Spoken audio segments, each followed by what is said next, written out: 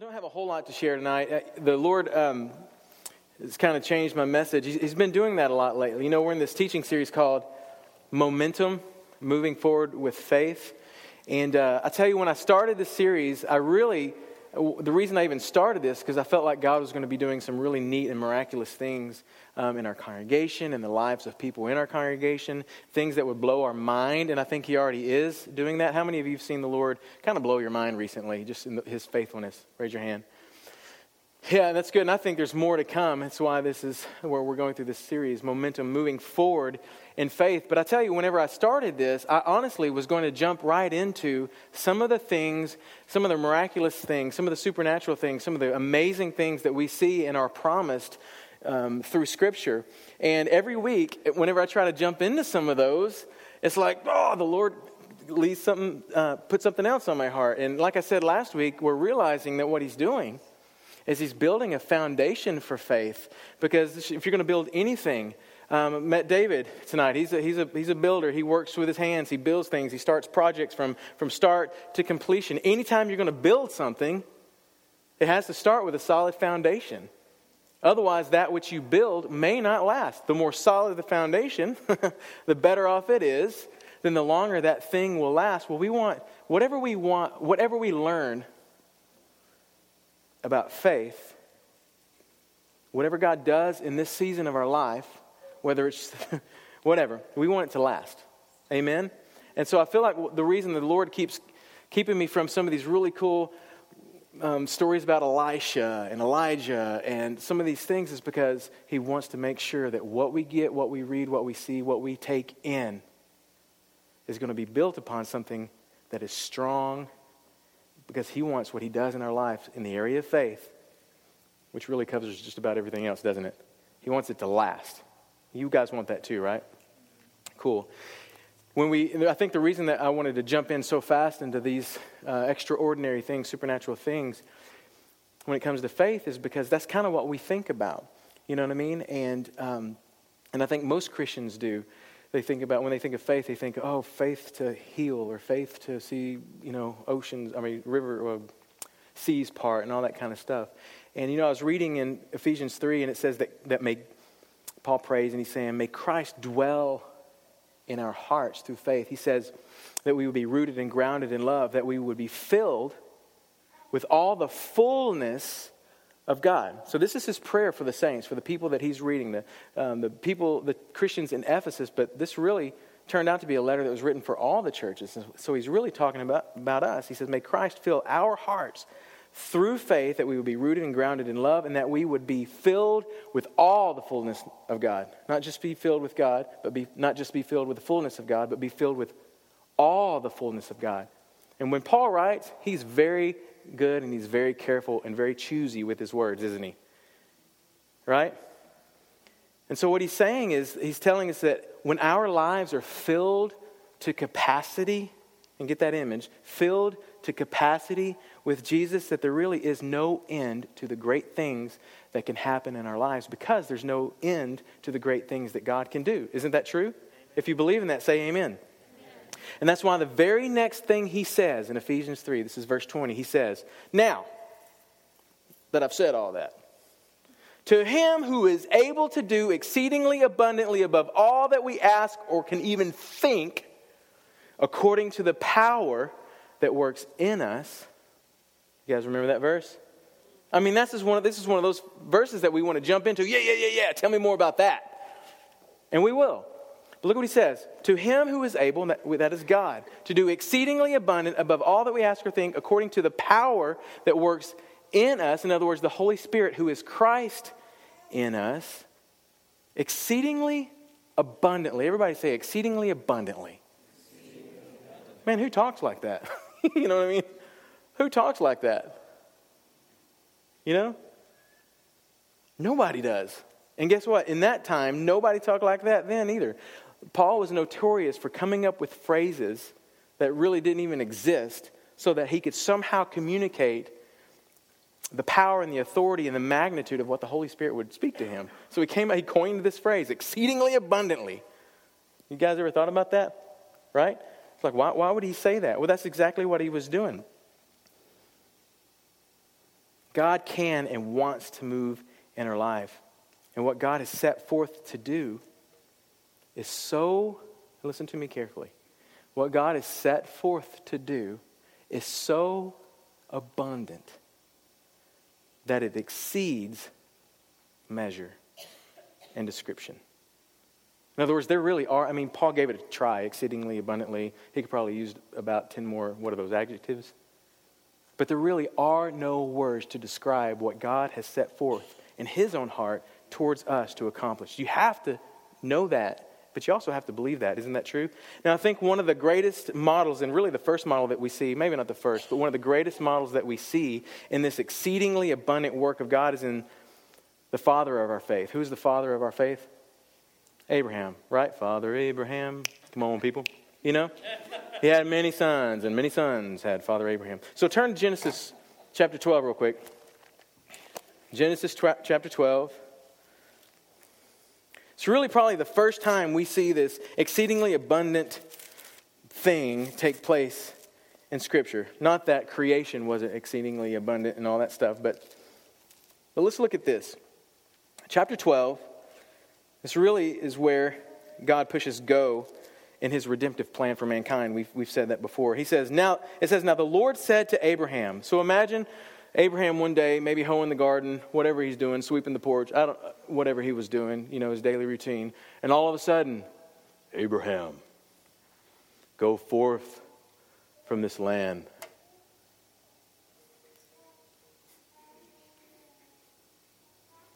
Away from your father. Now, who is talking to me? Away from your relatives. He goes on to say, to the land which I will show you. Come on, it would have been like that. It's like, whoa, God already blew him away with the fact that he's talking to him. To the land that I will show you, which by the way, that's a picture of salvation. That's a type of salvation. That he said, I'm going to take you from that land and transplant you into another land. Isn't that what he did to the Israelites out of Egypt? I'm taking you from Egypt, which we know is a type of the world, and I'm going to put you over here in a promised land, a land flowing with milk and honey, abundantly blessed. That is a picture of salvation, and that's what he's done to us. He's taken us from this world, right? It's no longer our home. Heaven is our home. He's transplanted. This is a type of salvation. You could say this is the day that Abraham got saved, if you will, okay? Can you picture that? Can you imagine that? And then look at what he says. To the land which I will show you, and I will make you a great nation. Okay, I'm listening. I will bless you. Sounds good. I will make your name great. Who can argue with that? And you shall be a blessing. And I will bless those who bless you. Sounds good. I will curse the ones who curse you. I like that too. And in you, this is a messianic prophecy, in you, all the families of the earth will be blessed. And he's talking about one of these days, Christ is going to come from your seed, from your loins, from you, okay? The Messiah, the one who will reconcile the fall, is going to come from you. That's what we would call a messianic prophecy. Okay, so you're hearing this, you're seeing this, and again, this is the day that God offered him new life. And what does it say in Galatians 3? You might remember that. It says that Abraham believed God and it was accounted to him as righteousness. In other words, that's the day that he became righteous before God. That was the day that he was made right with God. That was the day he got saved. Now, what happened next, though? Okay, he was made right with God. You could say that he stepped into the faith. Remember we said that Adam and Eve stepped out of the faith when they chose not to believe God's word? When they chose not righteousness but disobedience? That was the day they stepped out of faith. This is the day that Abraham stepped into faith. But what happens next? Does Abraham just vanish into thin air and all of a sudden is transplanted into some land that is big and spacious and there's just children everywhere that look just like him? Is that what happened? No, it's not. What does it say happened next? Someone read that out loud. Verse 4. Anybody? Randy? So Abraham departed as the Lord had spoken to him. That's good. Somebody else read it. Tabitha? So Abraham left as the Lord had told him. Good. Someone else? Who's got it? Sean? So Abraham went forth as the Lord had spoken to him. Yes, and that's what mine says. So Abraham went forth. So we know that Abraham became a man of faith that day. But what did that faith produce in him? It tells us in Hebrews 11 that by faith, Abraham obeyed. By faith, Abraham obeyed when he was called to go out to the place which he would receive an inheritance. And he went out not knowing where he was going. But by faith, Abraham obeyed. If you want to write something down, I don't even think this is on the screen, but if you want to write this down, write this. Faith, before it leads to anything else, should lead to obedience. Faith leads to obedience. The exceedingly abundant is not necessarily the result of our salvation. I mean, it is. But in other words, the next thing Abraham experienced wasn't a land crawling with people that looked just like him. The next thing he experienced was an obedient act.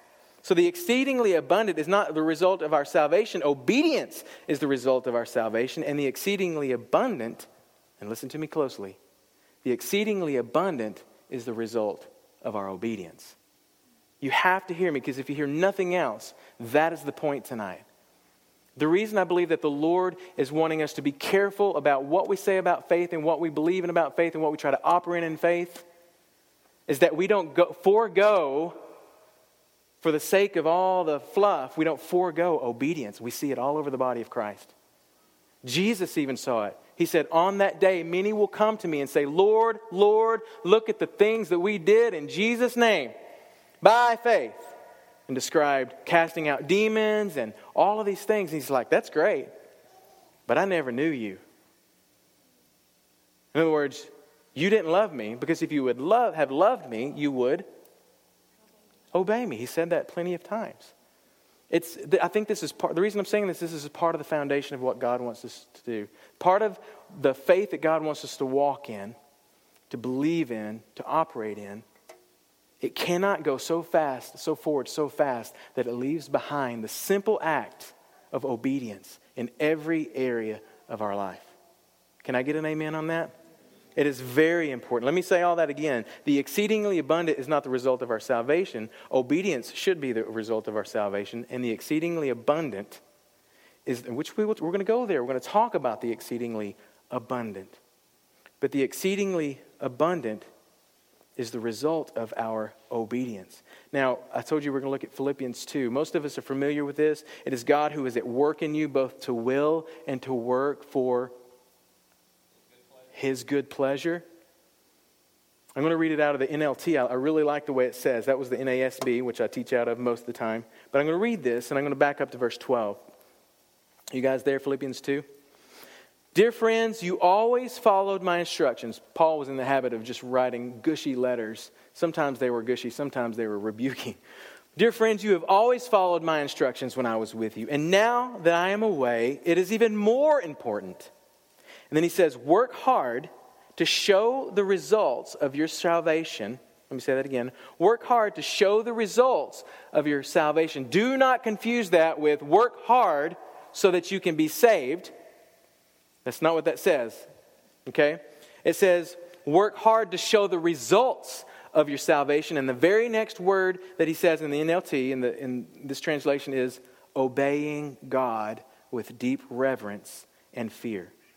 Let me read that again. Work hard to show the results of your salvation, obeying God with deep reverence and fear. And then verse 13, in the NLT version, it says it like this. For God is working in you, giving you the desire and the power. In the NEAS and some of your versions, New King James, I believe, says to both will and to work. And this says to giving you the desire and the power to do what pleases Him. This is really good to know. Let me say it one more time. For God is working. Work hard to show the results of your salvation. Obey God with deep reverence and fear, because God is working in you, giving you the desire and the power to do what pleases Him. So this tells us two things, and I'm going to give you these two things, and there's actually one more thing. So there's three things total, because that's the way it'll work. Okay? A person of faith, this is the first thing. This tells us two things. First thing is a person of faith has the desire to obey. Okay? Someone that knows the Lord, someone that has received the Word of God, their soil was so tilled up, it was so humble that it received the Word of God, and they are born again, saved, however you want to say it. Okay? They are no longer going to fry, they are going to fly. However you want to say it. Okay? This person, because the Holy Spirit of God lives in them, has the desire to obey God. They have the desire to obey God. You guys, you remember the first service of the year I taught out of Psalm 51. We talked about how revival begins with repentance. If you want revival, start repenting. If you want revival in your heart, if you want revival in your church, if you want revival in your city, let's start repenting. Okay, and there's always plenty to repent for, I'm sure. So we looked at Psalm 51. In verse 12, restore unto me the joy of thy salvation and renew a right spirit within me. Again, NLT translation always gives a really good version of that. It says it this way: restore to me the joy of your salvation and make me willing to obey you. Make me willing to obey you. We know where David was. He was not in a good place. He was in a place where he wasn't obeying. He says, restore unto me the joy of your salvation. Give me a willing heart. Another version says, give me a willing heart. Make me willing to obey you. I was reading this some stuff by Charles Spurgeon. Most of us are familiar with him. And he says, obedience, which is not cheerfully rendered, in other words, which doesn't come out with a smile. Yes, I'm obeying. Versus, I'm going to obey, I guess. Obedience, which is not cheerfully rendered, is not the obedience of the heart, and consequently is of little worth before God. So the obedience that brings worth to us, makes that God sees as worthy, that is pleasing to Him, is a obedience that comes from a willing heart, a cheerful heart, a heart that wants to obey, not has to obey, but wants to obey. You see the difference? I want you to look at Romans 7 real quick. And I'm probably going to be doing more reading than I am anything else tonight. You guys are like, yeah, right. Starting in verse 14, and the heading over this in my Bible says the conflict of two natures. And the two natures that he's talking about is basically flesh and spirit. And Paul talks about the battle between flesh and spirit all the time. And this is one of the great places that he looks. Now, I don't know what version you're reading out of. I'm the NASB, but I want to show you something. Look what he says. For we know that the law is spiritual, but I am of flesh, sold into bondage to sin. For what I am doing, I do not understand. For I am not practicing what I would like to do, but I am doing the very thing I hate. But if I do the very thing I do not want to do, I agree with the law, confessing the law is good. Now, I know there's a lot of deep stuff in there, but hang with me. So now, no longer am I the one doing it, but sin who dwells in me. Basically, he's saying the sin is the one in me, is the one doing all this stuff. For I know that nothing good dwells in me, that is, in my flesh. For the willing is present in me. In other words, I'm willing to obey. I want to obey. But the doing of the good is not. In other words, but I'm not obeying. Or he's just making a statement. For the good that I want, I do not do, but I practice the very evil that I do not want. I'm like, Paul, can you get to the point, man? You're killing me. But I am doing the very thing that I do not want. I am no longer the one doing it, but sin which dwells in me.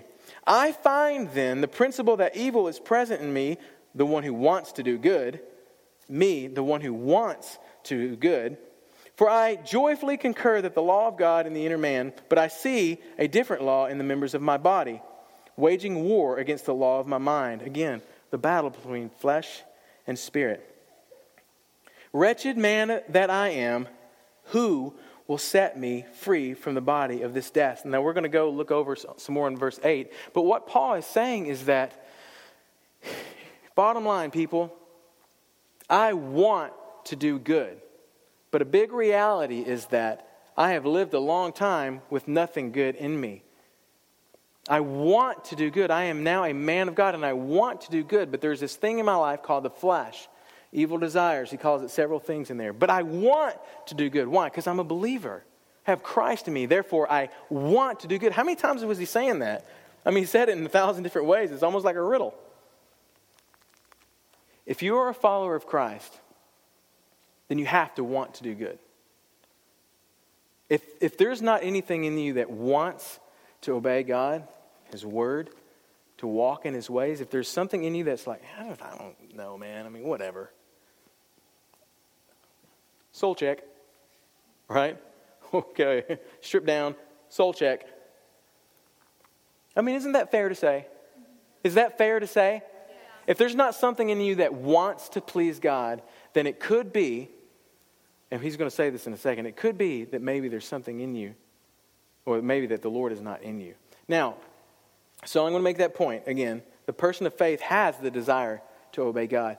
And before I go to the next thing, here's the deal. I think a lot of people, there's this big dichotomy between chapter 7 and then what he goes into verse 8. It's like what I want, but I'm not doing it. And I think some people can get stuck in this idea that I want to, but I can't. I've tried and I want to please God. I've tried to get over this sin. I've tried to get over this thing. I've tried and it just isn't happening. And so the second thing that I've said that is true, or maybe, I don't know if I said it or not yet.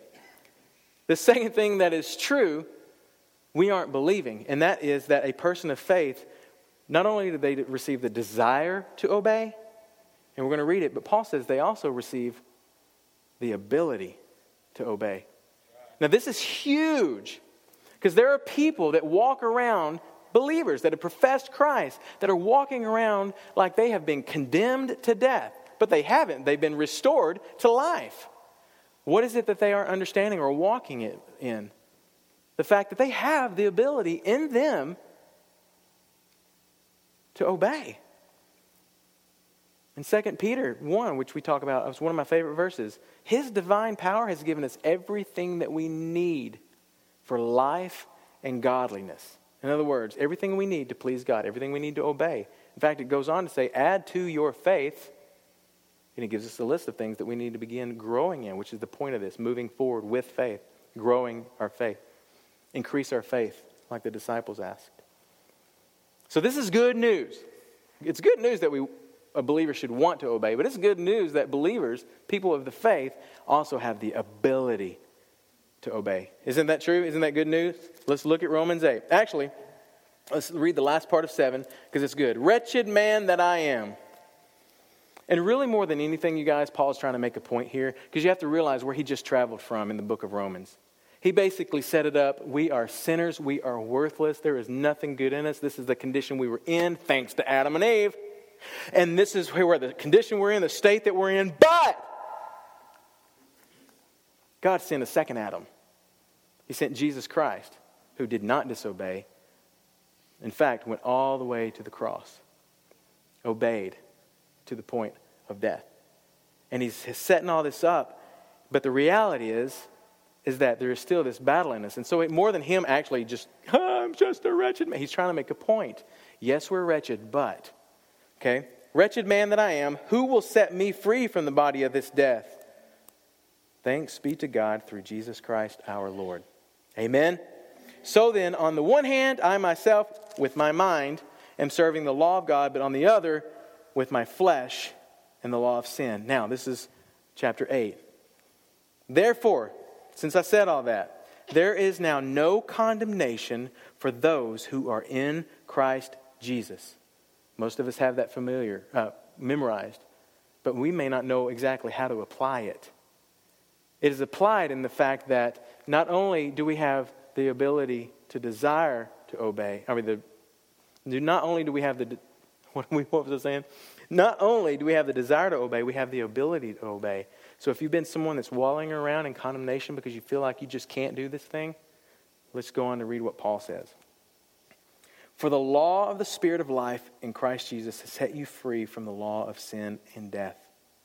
For what the law could not do, weak as it was through the flesh, God did, sending his own Son in the likeness of sinful flesh, and as an offering for sin, he condemned sin in the flesh, so that the requirements of the law might be fulfilled in us. And I know this, maybe in some ways this is kind of heady and like, no, what? But there is a simplicity to this, and we'll bring it home in a second. Who do not walk according to the flesh, but according to the Spirit. For those who are according to the flesh set their minds on the things of the flesh, but those who are according to the Spirit, the things of the Spirit. For the mind set on the flesh is death, but the mind set on the Spirit is life and peace, because the mind set on the flesh is hostile towards God, for it does not subject itself to the law of God. In other words, it won't obey. For it is not even able to do so. For those who are in the flesh cannot please God. However, let me read that last part again, because it went by really fast. For it does not subject itself to the law, for it is not even able to do so. For those who are in the flesh, in other words, pursuing the flesh, they cannot please God. However, you are not in the flesh. He's making the point. You have the ability to obey because you're not in the flesh anymore. You've been born again. If you've received the Word of God, you've received the one who became flesh. He who knew no sin became sin. His flesh was ripped and torn and took the punishment that our sin deserved. Am I speaking the language? Can we all understand here? And because that happened and you believed upon Him, then you are no longer someone of the flesh. Why? Because He took that away. You are now born of the Spirit. That's what He's trying to say here. However, you are not in the flesh, but in the Spirit, if indeed the Spirit of God dwells in you. In other words, soul check. Right? Soul check. If you don't even have the desire to obey, I'm not worried about the ability to obey. You know what I mean? Because if you have the desire to obey and you really want to obey, you can figure out pretty quickly just getting God's word. Anybody who has the desire to obey, I mean, there should be enough knowledge of Christianity to know, oh, maybe I should read this. You know what I mean?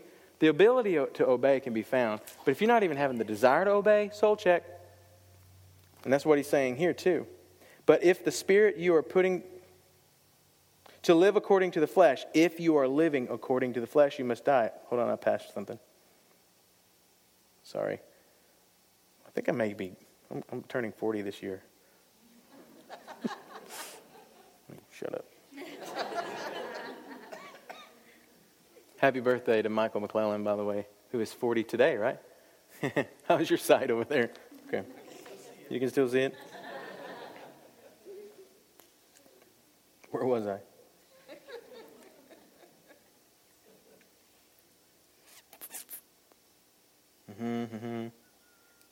I may just back up so I can get there again. Oh yeah, for the mind set on the flesh is of death, but the mind set on the Spirit is life and peace. Because the mind set on the flesh is hostile toward God, it does not subject itself to the laws, for it is not even able to do so. For those who are in the flesh cannot please God. However, you are not in the flesh, but in the Spirit, if indeed the Spirit of God dwells in you. Soul check. But if anyone does not have the Spirit of Christ, he does not belong to Him. Soul check. If Christ is in you through the body, though the body is dead because of sin, yet the Spirit is alive because of righteousness. But if the Spirit of Him who raised Jesus from the dead dwells in you, He who raised Christ Jesus from the dead will also give life to your mortal bodies through His Spirit who dwells in you. In other words, your body does not have to choose the deeds of darkness or the deeds of death. It can do deeds of righteousness. Amen? I think we kind of made that. I'm going to go on to this last point here. Again, I was about to teach on Elisha. We were about to bring it. And the Lord reminded me of this. Whoa. Plenty of people try to move forward with all this hocus pocus stuff. You know what I mean? But their lives are a wreck. And guess what? That's why a lot of our friends and a lot of our families want nothing to do with church. I don't want to be the cause of anybody stumbling to come to Christ. Do you? Let's learn this. Let's learn this obedience. A person of faith has the desire to obey. The person of faith receives the ability to obey. But here's the truth. Even if you believe those two things, the reality is still sometimes we disobey. Isn't that true? I mean, let's just bring it home. Yes, I have the desire to obey.